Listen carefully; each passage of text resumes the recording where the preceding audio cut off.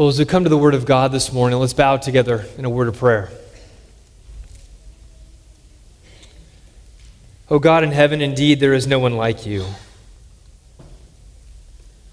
There's none who compares with your majesty, with your holiness, with your love, with your righteousness, with your justice, with your goodness, and with your joy. God, we thank you that you have made us in your image, that you have redeemed us from the futile ways of life, and that we are able now to open your word, to hear you speak to us. May you teach us this morning. It's in Jesus' name we pray. Amen. Well, this morning we are coming to our fifth part in our series, Social Justice in the Bible. And I've hoped that this series has been helpful to you. I know it's been unique from what we typically do from the pulpit here at Foothill. But as Pastor Luke has said, it is like Jude as he writes and says, I wish to write of our common salvation, but I have a need to contend earnestly for the faith. And that is the burden that is upon us as we bring these messages to you. Today, we're addressing the issues of sex, gender, and identity. Now, you might be wondering, how did we jump from talking about ethnicity and race last couple weeks to sexuality this week, besides just arbitrarily picking different topics? Well, in one sense, there is a bit of picking different topics, but there is a connection. And the short answer to that is that what today is being labeled sexual minorities are grouped together in the larger social justice agenda. We're told that these sexual minorities are being mistreated and oppressed just like racial minorities have been, and therefore they need liberation as well. And so it's easy with that mindset to slide from race to sexuality. And we see this connection between racial oppression to sexual oppression very clearly in the organization Black Lives Matter. It's an organization that seems to be devoted to racial justice exclusively, but BLM has actually stated their goals as including sexual priorities as well. And I want you to see this. Here are some of their goals that they've listed. And let me say, they recently changed their website, so you have to dig a little bit to find these that were posted up for most of the year. They recently made their About page a little more innocuous, but make no mistake, these priorities have not changed from what they are about. They say this, they say, we are self-reflexive and do the work required to dismantle cisgender privilege and uplift Black trans folk, especially Black trans women who continue to be disproportionately impacted by trans antagonistic violence. They go on, they say, we foster a queer affirming network. When we gather, we do so with the intention of freeing ourselves from the tight grip of heteronormative thinking, or rather, the belief that all in the world are heterosexual unless she, he, or they disclose otherwise. And finally, they describe this. They say, we disrupt the prescribed nuclear family structure requirement by supporting each other as extended families and villages that collectively care for one another, especially our children, to the degree that mothers, parents, and children are comfortable. Do you see how this connection between race and sex, how they are seen grouped together, this idea of advocating for racial minorities spills over into advocating for sexual minorities. Now, if you've been with us through this series, I hope you can be able to pinpoint why it is that they are in cahoots with one another, why these things are lumped together in the same category. And that's because of critical theory. Critical theory. You thought we could get away from it, but we can't. Just a quick review. Critical theory is a broad discipline that has been taught in our universities for decades and is now becoming mainstream. Being rooted in Marxist ideology, it teaches that society is made up of two groups of people, those who are oppressors and those who are oppressed. Those who set the norms and hold the power in society, i.e. the majority, are the oppressors, and those who are in the minority are the oppressed. And this lens for seeing the world is then applied to all areas of society. You've no doubt heard these different terms. Sexism, right? Male oppression of women. Homophobia, heterosexual oppression of homosexuals. Ableism, have you heard that one? Able-bodied people oppressing special needs people. Or colonialism, one country oppressing another. Racism, whites oppressing blacks. Now, we know that in these categories, there have been wrong done from one group to another. We're not denying that fact. Obviously, as Pastor Lucas talked about the last few weeks, racism is a real sin and is something that has caused great damage, particularly in our country, but throughout the human centuries. And in each one of these, there has been wrong and sin that is done between individuals. But to say that everybody in one category is guilty of oppressing everybody in the other category is false. But you see, to hold to critical theory, to believe that we need to stand with all of the oppressed groups, then they become to be inclusive of all those who claim to be oppressed, all those who are without power. If they are a minority, they are therefore without power, and therefore they need liberation. This is why the gay rights movement turned into the LGBTQ movement, which is now being conjoined with the racial justice movement, because it's all stemming from the same worldview. These are all branches from the same tree. Now, as we've noted before, that many Christians jump on the critical theory bus through their concern for racial justice. But you see, once you're on the bus, it's easy to slide from seat to seat. And as we've argued previously, many Christians get pulled into this because of their desire to love those who are neglected and marginalized. And that desire at its core is a good thing. But there's Christians, and especially younger Christians, I believe you of the millennial and Gen Z generations are most susceptible to believing that our approach to LGBTQ individuals needs to change, that the church has got it wrong, and we need to make changes.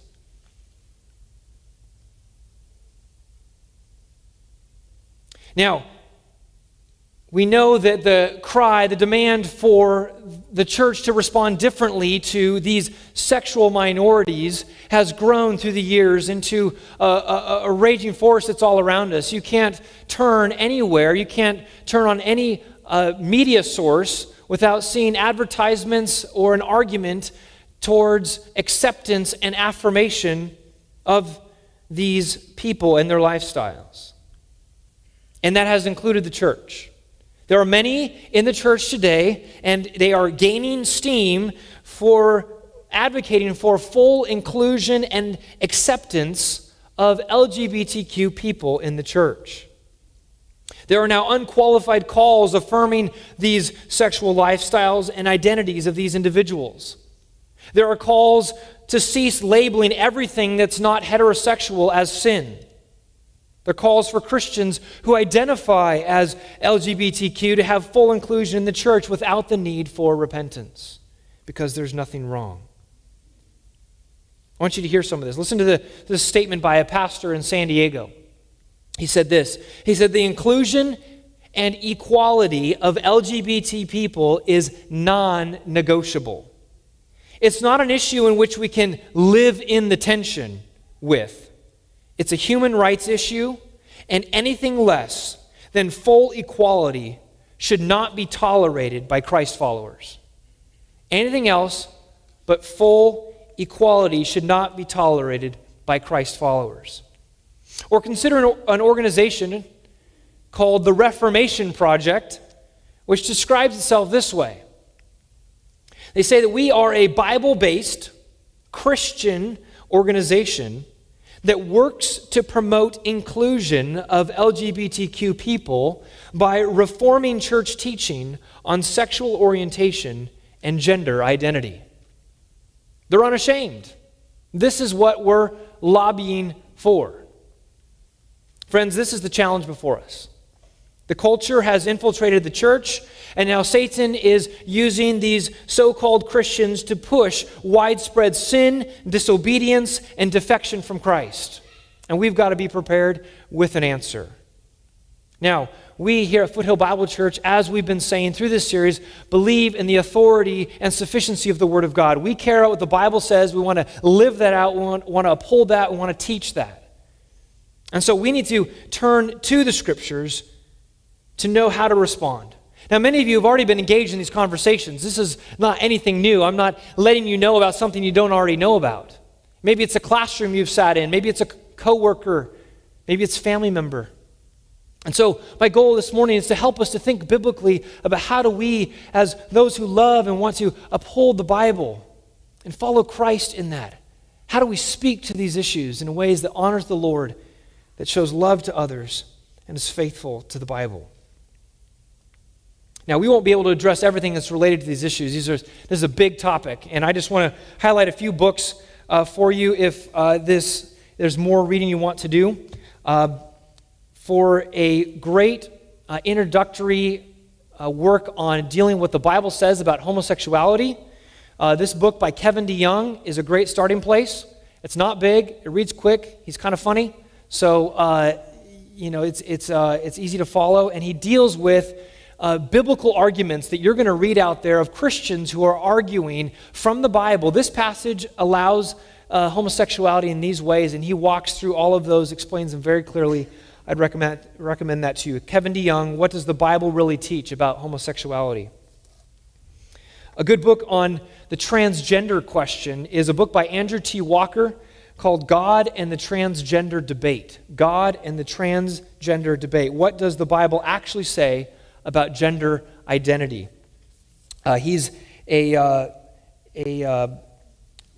part of the Ethics and Religious Liberty Commission of the Southern Baptist Convention, and he writes very clearly on that issue. And finally, a book called Love Thy Body by Nancy Pearcey, and answering hard questions about life and sexuality.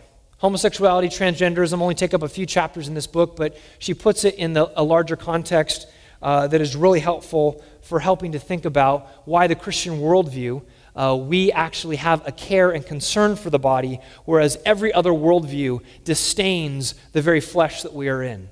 And their arguments and proposals actually talk about tearing down and destroying the body, whereas Christianity talks about upholding a great value in the body that God has made. So those are just a few resources for you. So this morning I want to encourage you to do two things, okay? First is to know what the Bible says about sex and gender, and secondly is to apply it, okay? It's that simple. We need to know what the Bible says, and we need to then apply it and live it out. We need to know and apply these truths so that we can be loving ambassadors for Christ in this sexually confused age. So let's begin by looking at what does the Bible say about sex and gender. We need to know this, know what it says. And we're going to begin in the book of Genesis. So I invite you to turn in your personal copy of God's Word to the book of Genesis. Genesis chapter 1. What I find is when I look to those who try to advocate for a changing of the biblical morality and including LGBTQ people in the church, they don't start in Genesis. They jump to the different commands throughout the Bible, the commands in Leviticus. They go to they go to Paul's writings, and they find ways to explain away those commands. They say, oh, well, the cultural context in that command was given is different than today. Or the thing that was being condemned in that passage is not what's being practiced by homosexuals today. You find different ways around it. But I don't see serious engagement with the first few chapters of the Bible. And this is why we need to be rooted here. This is why we need to understand what these chapters say, because this is what grounds the Christian worldview. All those other commands that we get throughout Scripture are true, appropriate, and necessary, but they all stem from an understanding of Genesis 1 through 3. And so we need to be rooted here as well. And because it really comes back to origins. Where did we come from? Where did humanity arise? Why are we here? Why is there something here rather than nothing? And what is the purpose of our lives? Why do we have flesh and blood, and what are we to do with our lives? You got to go at the level of worldview and answer where we came from. As we look at Genesis 1 through 3 this morning, we're not going to exposit all the chapters. I'm just going to highlight some verses that are important for this discussion. But the first is starting at the first verse of the Bible, Genesis 1:1. In the beginning, God created the heavens and the earth. And here we get the first principle that we need to know is that God as the starting place. God is the starting place for a discussion of what the Bible says about sex and gender. Here in the first verse, God is assumed. He is not, you don't have to explain the existence of God. You simply hear God pops on the scene. In the beginning, God created. He's already existing before this. And he comes and creates. He's the sovereign, self-existent one, the one who creates out of nothing. He didn't need anything other than himself, but he created out of his generosity. It's important to see from the first verse of the Bible that God is the creator, right? That's the first thing it says about God in all of the Bible is that he created the heavens and the earth. He made it all. There's nothing that has existence apart from the Lord. And this includes us as humanity. Because he is the creator, he is sovereign and supreme. He stands over all. And mankind was created to submit to their benevolent creator. So you cannot understand our reality, who we are as bodies, as people, without first starting with the Lord and his purpose for us.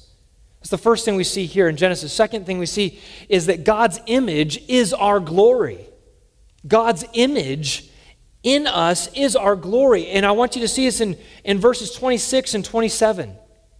Genesis 1, 26 and 27. He says, "Then God said, 'Let us make man in our image, after our likeness.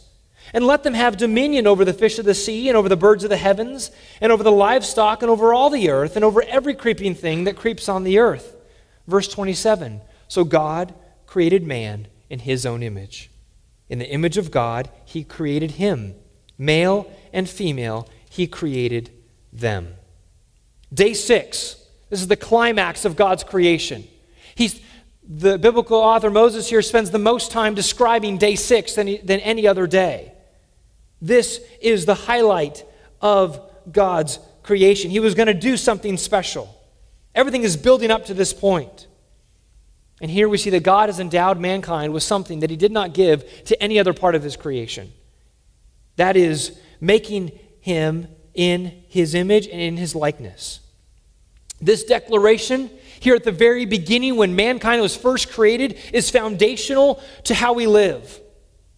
Being made in God's image not only speaks about what we are to do, but it speaks about the totality of our existence. It frames the issue of identity. Who are we as people?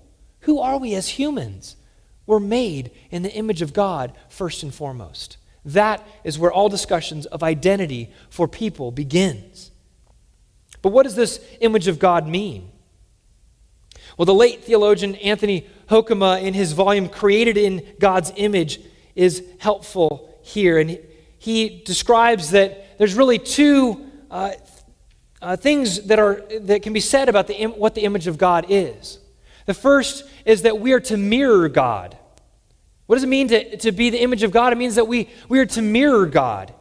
As a mirror reflects, so man should reflect God.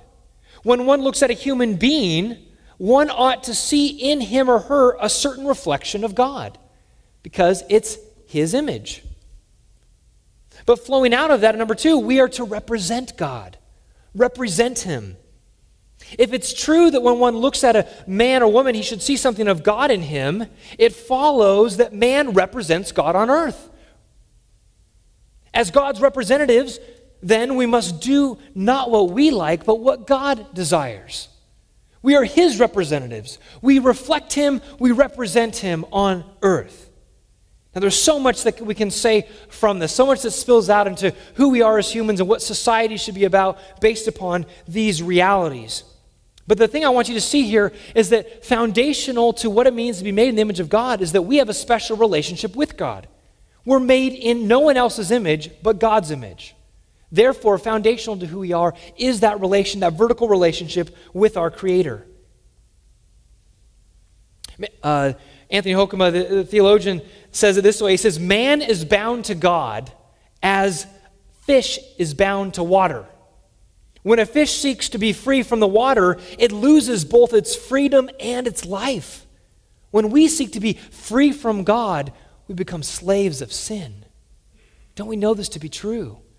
We are bound to God, find our life in him, and it's only foolishness that would seek us to separate from him. So when Adam and Eve were created here in Genesis chapter 1, they were in perfect relationship with God. They loved God, they obeyed him, they served him, and they were completely and totally satisfied. They found their complete fulfillment in God, and they were privileged to be those who imaged God on earth. Hoekema says again, no higher honor could have been given to man than the privilege of being an image of the God who made him. No higher honor than have the privilege of being imaging the Creator. And folks, this is still true in a sense today. You and I have been given the great honor of imaging and mirroring our God to this world.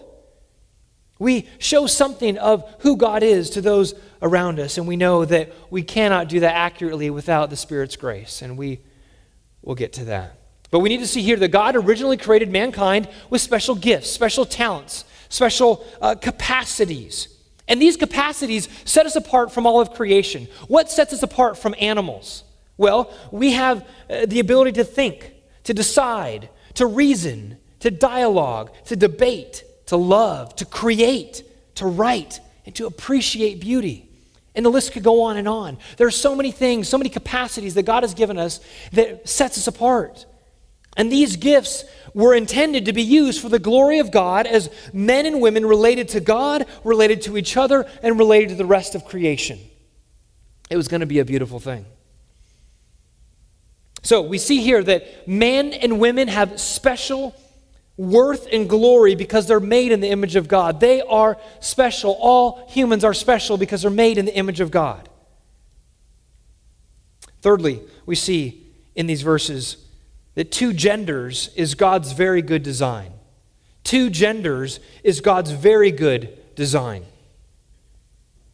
Notice in verse 27, it says, so God created man in his own image. In the image of God, he created him, male and female, he created them.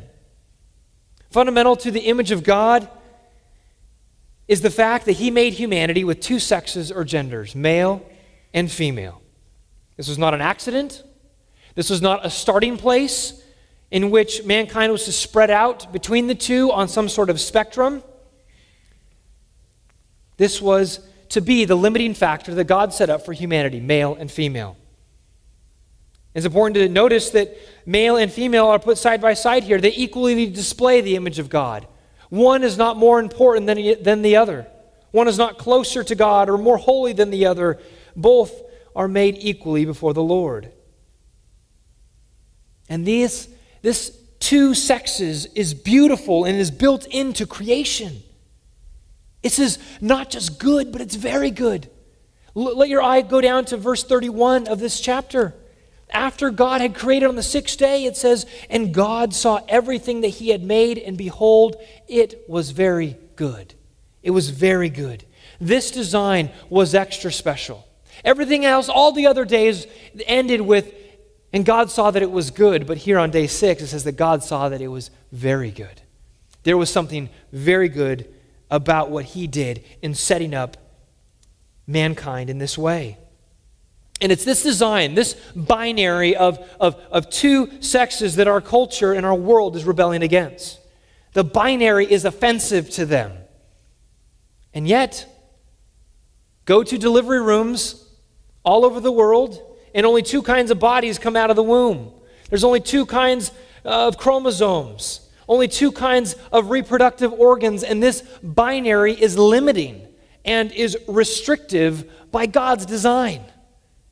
And yet it's that very restriction that mankind wants to throw off and buck against. They want to break out of it. They want to determine everything for themselves. They want to remake themselves not in God's image, but in whatever image they choose. They don't want to be boxed into God's binary. But remember, what is the origin story? What is the worldview that so many today are working off of?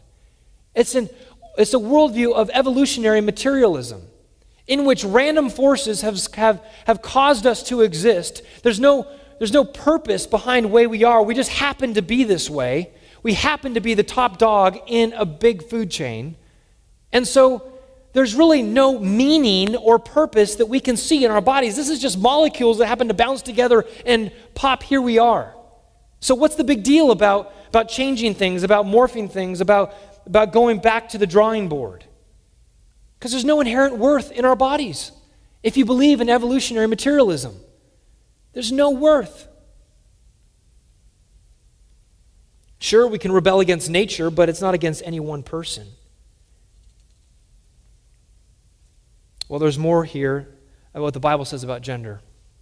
The fourth thing I want to draw your attention to is that our biology is purposed for marriage and procreation. Our biology is purposed for marriage and procreation. Right after it says that God made man in his image, the next verse, in verse 28, it says, "And God blessed them, and God said to them, be fruitful and multiply and fill the earth and subdue it." They were to turn around from being made in God's image, male and female, and turn around and start filling the earth. This means that the two, male and female, were to come together in sexual union and produce children. This was God's design for male and female. And as we know, it is the only way for humans to procreate today is for a male and a female. Now, even with medical advances, it still requires something from the man and something from the woman. We're locked into what God designed. Now, this sexual union that's implied here is put in the context of marriage in the next chapter. Look in chapter 2, Genesis 2, verses 24 and 25. This is after Adam has named the animals. He hasn't found a partner suitable for him, and God decides to create a helper fit for him. And so he creates Eve from the rib taken from Adam, and it says then in chapter 2, verse 24, "Therefore a man shall leave his father and his mother and hold fast to his wife, and they shall become one flesh. And the man and his wife were both naked and were not ashamed." And so here we're told that Adam and Eve have become husband and wife. They're not just two random males and females. They are together in a special relationship. And it says that they become one flesh. Now, to become one flesh involves more than just intercourse, but it's not less than that. They are physically and relationally for one another. Physically and relationally, they complement one another. God made males and females to be able to come together and complement. We see, again, this purpose of bearing children from sexual union is played out even in the curses. Chapter 3, mankind falls. And then there is a curse that is given to Eve in verse 16, where God says, "I will surely multiply your pain in childbearing. In pain you shall bring forth children." In which God is saying this: Adam and Eve, as you are multiplying across the earth, your pain is now going to multiply. Same word is used. You're multiplying, you're having children, and now the pain will be multiplied. In other words, God's part of central design for women, and as modeled by Eve, is that there would be the ability, the potential for bearing children. Adam gives her the name Eve because she is the mother of all living. This is something unique to females, the potentiality for bearing children. And then we see in chapter 4, verse 1, that they have their first children, Adam and Eve do. They begin multiplying and filling the earth. So the point of this is to see that God made two sexes, male and female, and with those he intended and commanded that they produce offspring. The command was not to simply have a loving monogamous relationship, as some would say, that the main thing the Bible teaches is just about commitment and covenant, and God doesn't care who's in that commitment and covenant. No, he outlines at the very beginning the blueprint for marriage is a man and a woman. It's not any sort of combination that can fit together here. The unique relationship of marriage is designed for a man and a woman for life. And this implies as well that the only sexual orientation that God designed and is thus allowable is heterosexual orientation. There is not a spectrum. God did not design people with other orientations. He set it up so that there would be, as we call it today, heterosexual orientations. That's not to say that people don't have other feelings, and we'll talk about that and why that is, but the reality is what God intended. What he designed humanity, what his purpose was that there would be simply only heterosexual sexual orientation. Now, by saying that man shall leave his father and mother and shall hold fast to his wife, and the two shall become one flesh, it's clear that no one else enters into that relationship. And yet what's popular today is what's called polyamorous relationships, in which there's more than one person in a relationship. That is explicitly contradicted by the Scriptures. God did not design humanity that way. This isn't the first of many relationships. This is to be the one.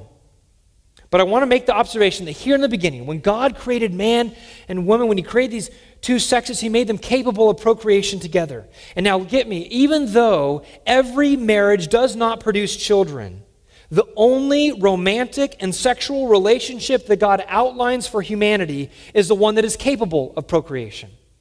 Let me say that one more time.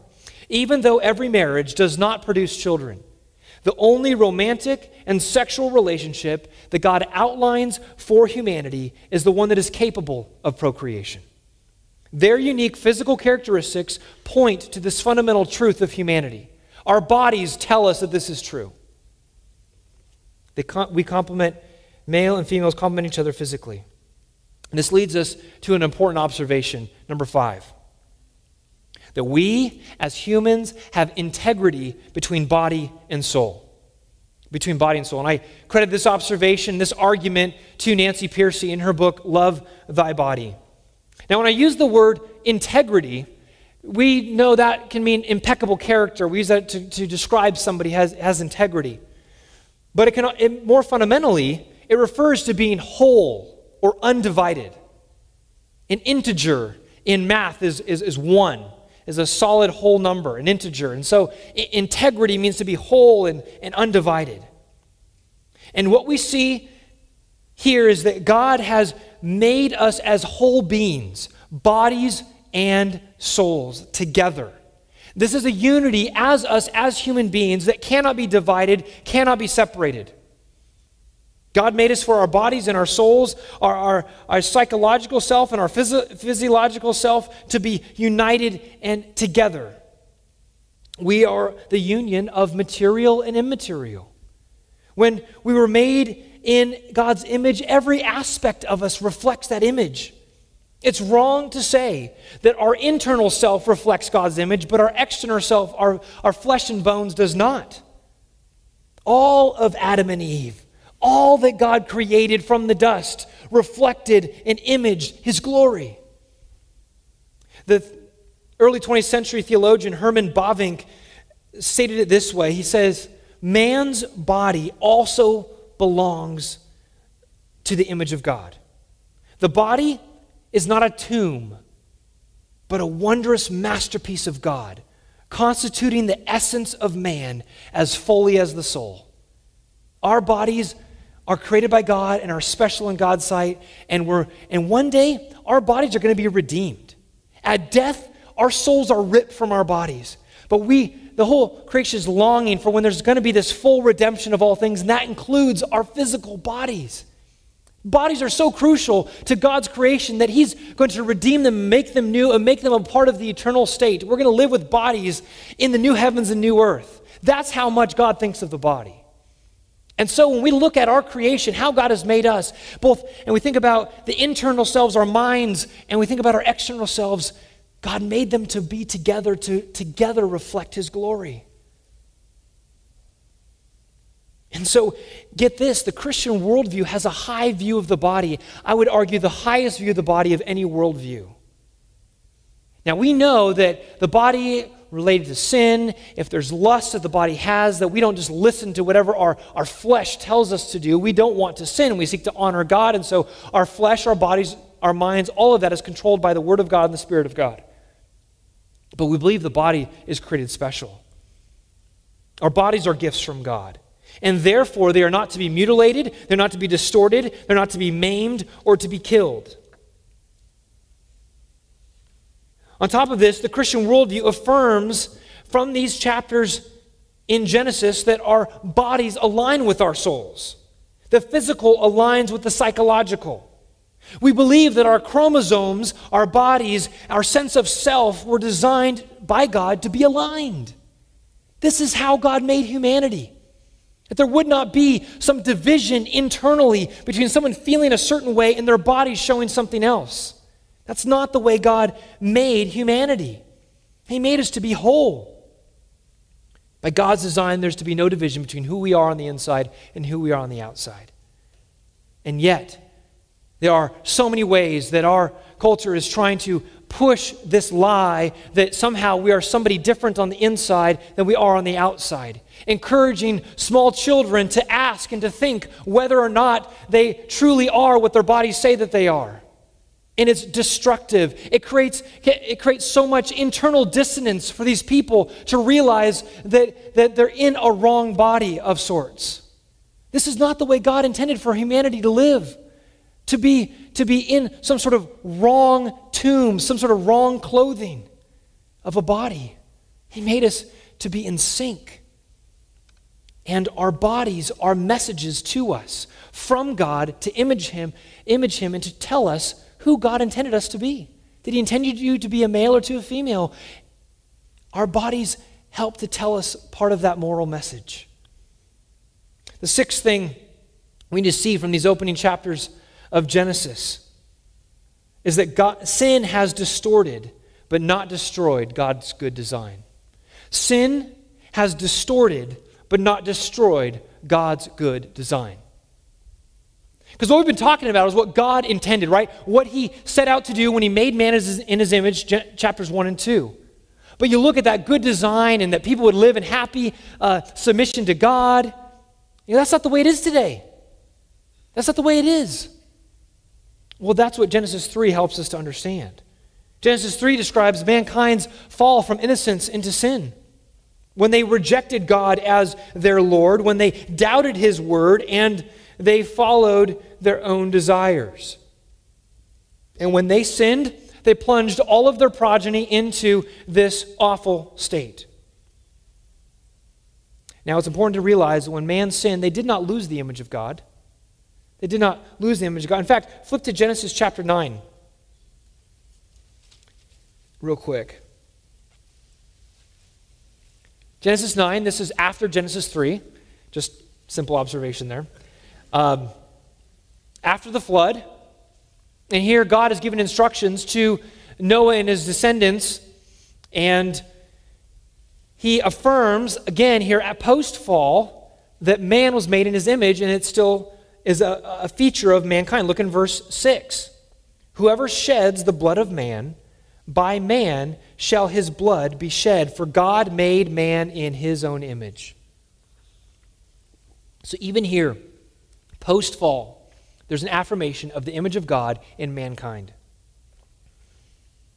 But remember we talked about how God gave mankind these special abilities, these things that set us apart from all other creation, and man was supposed to use those abilities in order to glorify God and just to live in perfect harmony on earth with one another and with God, and it was to be this perfect setup as man represented God on the earth. Well, now, sin didn't take away those abilities. Mankind can still think and create and appreciate beauty and all those things, but now it's directed in the wrong place. Mankind's no longer focused on glorifying God. It's focused on living for self and seeking to glorify self. And so it turns all those capacities, all those abilities and talents that God has endowed humanity with and turns it in on itself. And it's destructive. And now tears apart relationships. It tears apart families and societies. It even tears apart bodies because sin is so destructive. And this is the ultimate slap in the face to the God who created us in his image. Again, theologian Hoekema writes this. He says, "What makes sin so serious is precisely the fact that man is now using God-given and God-imaging powers and gifts to do things that are an affront to his Maker." He's using things that God has given and turning them that are now an affront to his Maker. And for our purposes this morning, this means, this understanding of Genesis 3 and how it distorts the image of God means that people's bodies and sexuality is now turned to please itself. Before, Adam and Eve were to use their sexuality to glorify God and to serve one another. But now it's used for self-fulfillment and exploitation of others. And friends, this is why now, post-Genesis 3, through the rest of the Bible, we get instructions on prohibitions against all of the sexual perversions that are out there. Adultery, bestiality, homosexuality, as in Leviticus 20, verse 13, calling it an abomination. Paul's instructions in Romans chapter 1, saying that it's unnatural. Because all of those commands, all of those instructions throughout the rest of Scripture are all based upon this reality for what God's design was for humanity. It makes sense that homosexuality would be called an abomination because is it directly against what God set up in the beginning. These are laws that are creational in nature. In other words, they are simply stating what should already be obvious from Genesis 1, 2, and 3. This is against nature. It's against the natural relations that God set up, which is the language Paul uses in Romans 1. You see, the Bible condemns homosexuality not simply because God's capricious and he just likes to shoot down different things. It's because it violates God's design for humanity and strikes at the very heart of his creation. Mankind's rebellion against his creator in the area of sexuality has been seen throughout human history and is the same is true today. Casual sex and no-fault divorce directly contradict God's design and what he has set up for men and women in marriage. Sexual abuse of women and children is an affront to God because it's no longer using that sexuality as a gift and as a way to serve and to glorify God, but it's using in an exploitative way. And on top of this, the LGBTQ movement attacks God's design as laid out in Genesis 1 and 2. Homosexuality attacks God's design by claiming that men can be sexually attracted to and sexually active with men and women with women. God designed a male and female to have sexual relations, not two of the same sex. The God-given biology makes this clear, as well as his word. Transgenderism attacks God's design by claiming God messes up the pairing of people's bodies and internal selves. It's taught that gender identity, their internal orientation, can be different from sex assigned at birth, their body parts, in other words. Transgenderism also attacks God's design of two sexes by teaching a spectrum of gender choices, as if people can pick and choose some androgynous combination. These sexual deviations have incredible disdain for the body. They look at our bodies and say something is wrong, something is not right, and they turn away from the way the biology is even set up. But see, in Christianity, we honor our bodies as made in the image of God. And yet in homosexuality, transgenderism, there is, and even the other sexual perversions, there is great contempt for the body. You see, people, and particularly young people, are taught to disregard their bodies for any indication of sexual identity. Don't look to your biology. Don't look to yourself. You need to look inside yourself and see what kind of feelings you have, and that's where you base your identity. So the mantra goes. People are taught today that feelings win over physiology. They're told that in order to be happy, you need to reject your body and follow your feelings. And this leads to people living extremely disjunctive lives. They believe that they are mismatched, and it's incredibly destructive to people's well-being.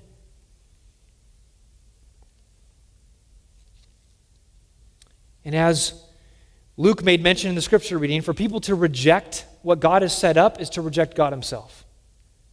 All of this rejection that we see in our society against God's design is ultimately a reflection of a rejection of God the Creator. It's rebellion against him. It's sin against a holy God. But before we leave this section of knowing what the Bible says about sex and gender, we've got to say one more thing.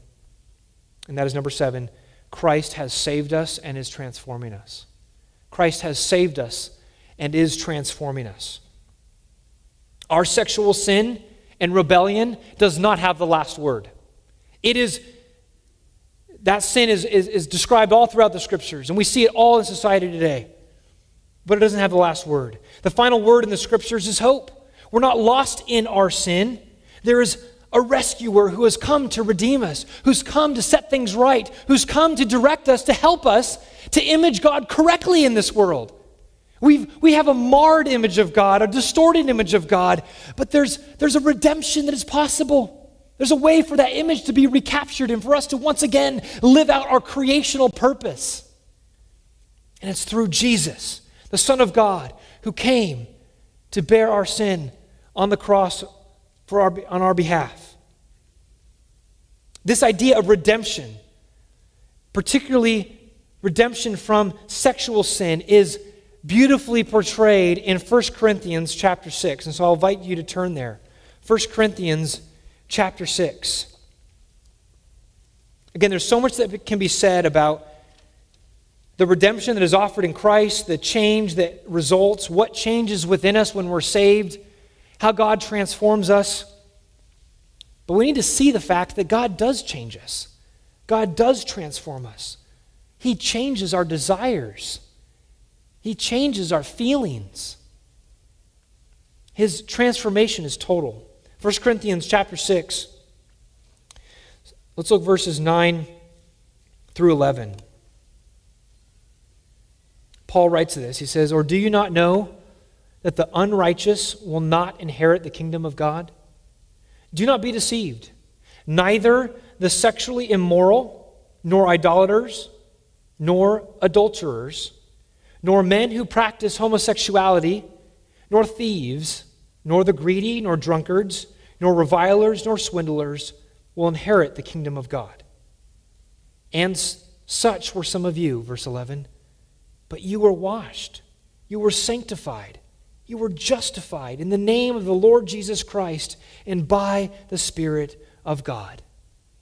Now I want you to see a few things from these verses. First, notice that Paul upholds the hard stance that the Bible has on sexual perversion and sexual sin. He doesn't go soft here. He doesn't redefine sin. He doesn't say, well, it's okay. No, he says, if you are practicing these things, if these things define your life, then you will not inherit the kingdom of heaven.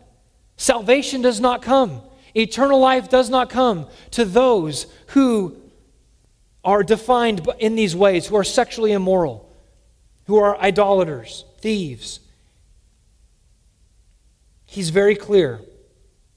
And it's important to note, too, that this list is not exhaustive. Paul's not listing the only sins that keep you out of heaven. This is representative. He spreads the gamut in order to explain that those who make these things a habit of their lives and all sorts of rebellion are not inheriting the kingdom of God because they show that they're not children of God. They don't want to honor their Creator. They're rebelling against their Creator to practice these things. But did you catch verse 11? After listing all of these life-dominating sins that can be so horrible and people can be trapped in and they keep someone out of the kingdom of heaven, Paul says, such were some of you. Such were some of you. In other words, some in the Corinthian church were once defined in these ways, once had these sin patterns in their lives, were once considered adulterers and sexually immoral and homosexuals and thieves and idolaters. And yet they are not anymore. Notice the past tense. Such were some of you. They're not still defined by these sins. These sins have been put away with. They've repented of them and God has transformed them. You were washed. You were sanctified. You were justified. These people experience conversion. That's what conversion is. It changes us from our previous allegiances to God, to walking faithfully with Him. God got a hold of these people and transformed them. And this is the promise for all those who trust in Jesus, is that He is transforming us into the image of God. Transformation through Jesus. Because you see this, we were made in the image of God. Our image of God in us was marred and distorted, but Jesus is the image of the invisible God, Colossians 1:16. He is the perfect man. He is the perfect one to image and mirror and represent God on this earth, is He not? And yet, the work of salvation is that you and I, through the Spirit's power, are being made more and more conformed, Romans 8:29, conformed into the image of His Son. We're conformed into the image of the perfect man, thereby fulfilling our creational purpose. Being able to mirror God to the world, to represent Him in a more faithful way. And God's in a process of transforming us. I'm not suggesting that those who were changed, as said in these verses, lost all temptation to their former sins. So don't hear me saying that. We come to Christ and our desires do change, and we are a new creation in Christ, 2 Corinthians 5:17 says. We're a new creation. But that doesn't mean that the old man, our sin nature, goes away entirely. It's still there. The temptations still plague us. And so there are ways in which that sin continues to claw at us, and we have to continually to resist and to say no, as God is continually transforming us, sanctifying us. And that one day we will be totally transformed. One day those evil desires will completely go away. And right now is the time of struggle between the time of our conversion to when we're glorified. It's struggle. But we've been made new.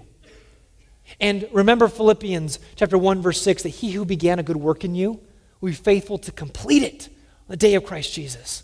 God's not done with you. He's not done with any of us. He's continuing to transform us.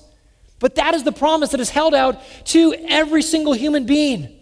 If anyone would repent of their sins and turn to Jesus, believing that His sacrifice on the cross was in their place, that they deserved to be punished by the wrath of God, but instead Jesus took their place on that cross, that there's forgiveness that is offered, and there's a work of transformation that begins.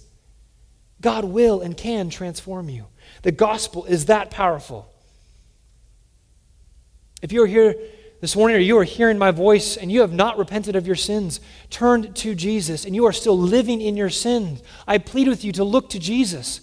Only He can give you transformation. Only He can make you whole. Only He will one day totally remake you into what you were created to be. Don't hold on to your sin any longer. Don't continue to pursue the feelings and the cravings of your flesh. But repent and turn away from them and look to God and look to His provision in His Son, Jesus Christ. Christ died for the ungodly, for people like you and for me. And that is the hope that we have in the gospel.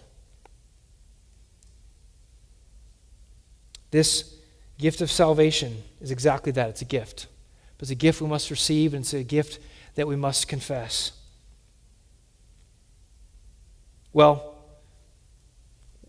we looked at what we are to know, the Bible says, about sex and gender. let me quickly land this plane and talk about how to apply what the Bible says about sex and gender. These are not going to be new things. These are all applications that I've already talked about, okay? How to apply what the Bible says. The first is to apply it to yourself. Apply it to yourself. This is how you think about yourself. Now let me say that whether you are hearing me and you experience normal heterosexual desires, or whether you are struggling with homosexual or transgender desires, you need to apply the truths of Scripture that we've been looking at this morning. Number one is worth.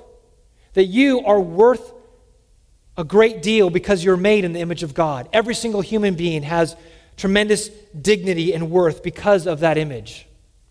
Secondly, integrity. All of you, body and soul, are gifts from your Creator. Do not neglect those gifts. Recognize that integrity of who you are, both internally and externally. We need to continue to merge those together and to feel whole. But thirdly, applying the truths of Scripture to us is that we're broken. We all recognize sin in our lives. We all see the way sin affects us sexually. But it's important to realize that those sins and those desires that we might feel in us are aberrations. They're distortions from what God originally intended, and we got to call it out as such. We can't just listen to however we feel and think that following that is right. We can't listen to Disney that tell us to just follow our hearts. We've got to speak against our hearts and to realize that our feelings can lead us astray, and we must correct them with truth. The fourth thing we need to do to apply ourselves is realize that in Christ we're redeemed. Our identity starts with being in Jesus. We find our identity there, that we are in the Son of God. The whole theology of us being united to Christ. We are united to the Son of God, and that is where that the Christian worldview roots our identity. Is we're made in the image of God, and we have been then united to the Son of God. Our identity is in Christ, not in how we feel or in who we're attracted to. Finally, we apply it by obedience. Obedience. Christian, God has two claims upon you. He made you and He redeemed you. Jesus is Lord. Therefore, seek to follow Him in all your ways. This is what it means for Jesus to be Lord, is to obey Him. And He's told us in His Word how we are to obey Him. It's that simple. And we cry out asking for God's help to help us to obey. Now, if you are struggling with your desires, not feeling different things, I ask you this morning not to be silent. This is not something for you to battle on your own. This is something for you to talk to your parents, talk to me, talk to one of the other pastors, elders, small group leaders. Begin to share with somebody what you're feeling. Don't let your own mind be where that stays. We want to help you. Finally, this morning, we need to apply it to how we interact with others. We apply this to ourselves. We now need to apply this to how we minister, how we talk with others. How do we talk to coworkers? How do we talk to family members? How do we talk to neighbors? And there's so much that we could say here. But I just simply want to say this. We've got to remember that everyone that we talk to is made in the image of God. They have worth, they have dignity, and therefore we must treat them with love and respect. No matter who we're speaking with, whether they're living in an adulterous relationship, or have adopted a homosexual lifestyle, or have tried to transition to the opposite gender, they are made in the image of God. We've got to be able to see through that and see the worth and dignity that God applies to them. We must talk with love and patience. We must talk with humility. We may not be tempted in the same way that they are, but our record of sin is great too, and we must recognize that. But at the cross, all are on level ground. We must minister with humility. Unfortunately, Christians have been responsible for treating people who sin greatly in these sexual areas with shunning and ostracization. Now let me say this. The Bible is clear that in the church, after repeated attempts to win somebody back, we must remove those from our fellowship who do not live according to God's word. But this does not mean that we treat homosexuals with coldness and hate. It does not mean that we treat transgender individuals with disdain. We've got to be able to call the sin, sin, and yet to be able to treat the person with dignity and respect. Now let me say that there are organizations, some of which I quoted earlier, that are pushing for the full inclusion and acceptance of LGBTQ people. They find their most powerful argument for why their position is better than our position, or we'd say the Bible's position, because they say the Bible's position causes harm. If you call these things sin, then you do harm to people's lives. But see, they produce a false dichotomy. They say either approve their lifestyle or cause them harm. And we say we cannot approve their lifestyle, but we can still love them. And we've got to fight for that tension. We must have truth and love in our strategy. This person is lost. They are living contrary to God's design. They must carry a heavy burden with this dissonance, this living against what God has set up. And we must have compassion. We want to show them the path to peace, to forgiveness, and hope. And we can't show them that path if we're cold, judgmental. Listen, we must never soften God's position on sin, but we also must never dull God's heart of love. May God give us grace and courage to be faithful ambassadors for Him in the days ahead. Let's bow together in a word of prayer. Our God in heaven, we cry out to you, Lord, recognizing that all around us are people who are rebelling against you. And that has always been true. But we are seeing it put on display, particularly in the areas of people's self-identity, of their sexuality, and that they are trying to rebel against you at the very fundamental level of their bodies. Oh, Father, we cry out that you would please enable your gospel to go forward, that would show people the hope that this is not the answer, that there is not fulfillment found in these sorts of perversions, that you would help them to see and help us to be faithful witnesses to what your design is, that we are created to be satisfied and fulfilled when we live according to our creational design. Father, would you help us to know these truths well and to minister them with love and patience? We pray in Christ's name. Amen.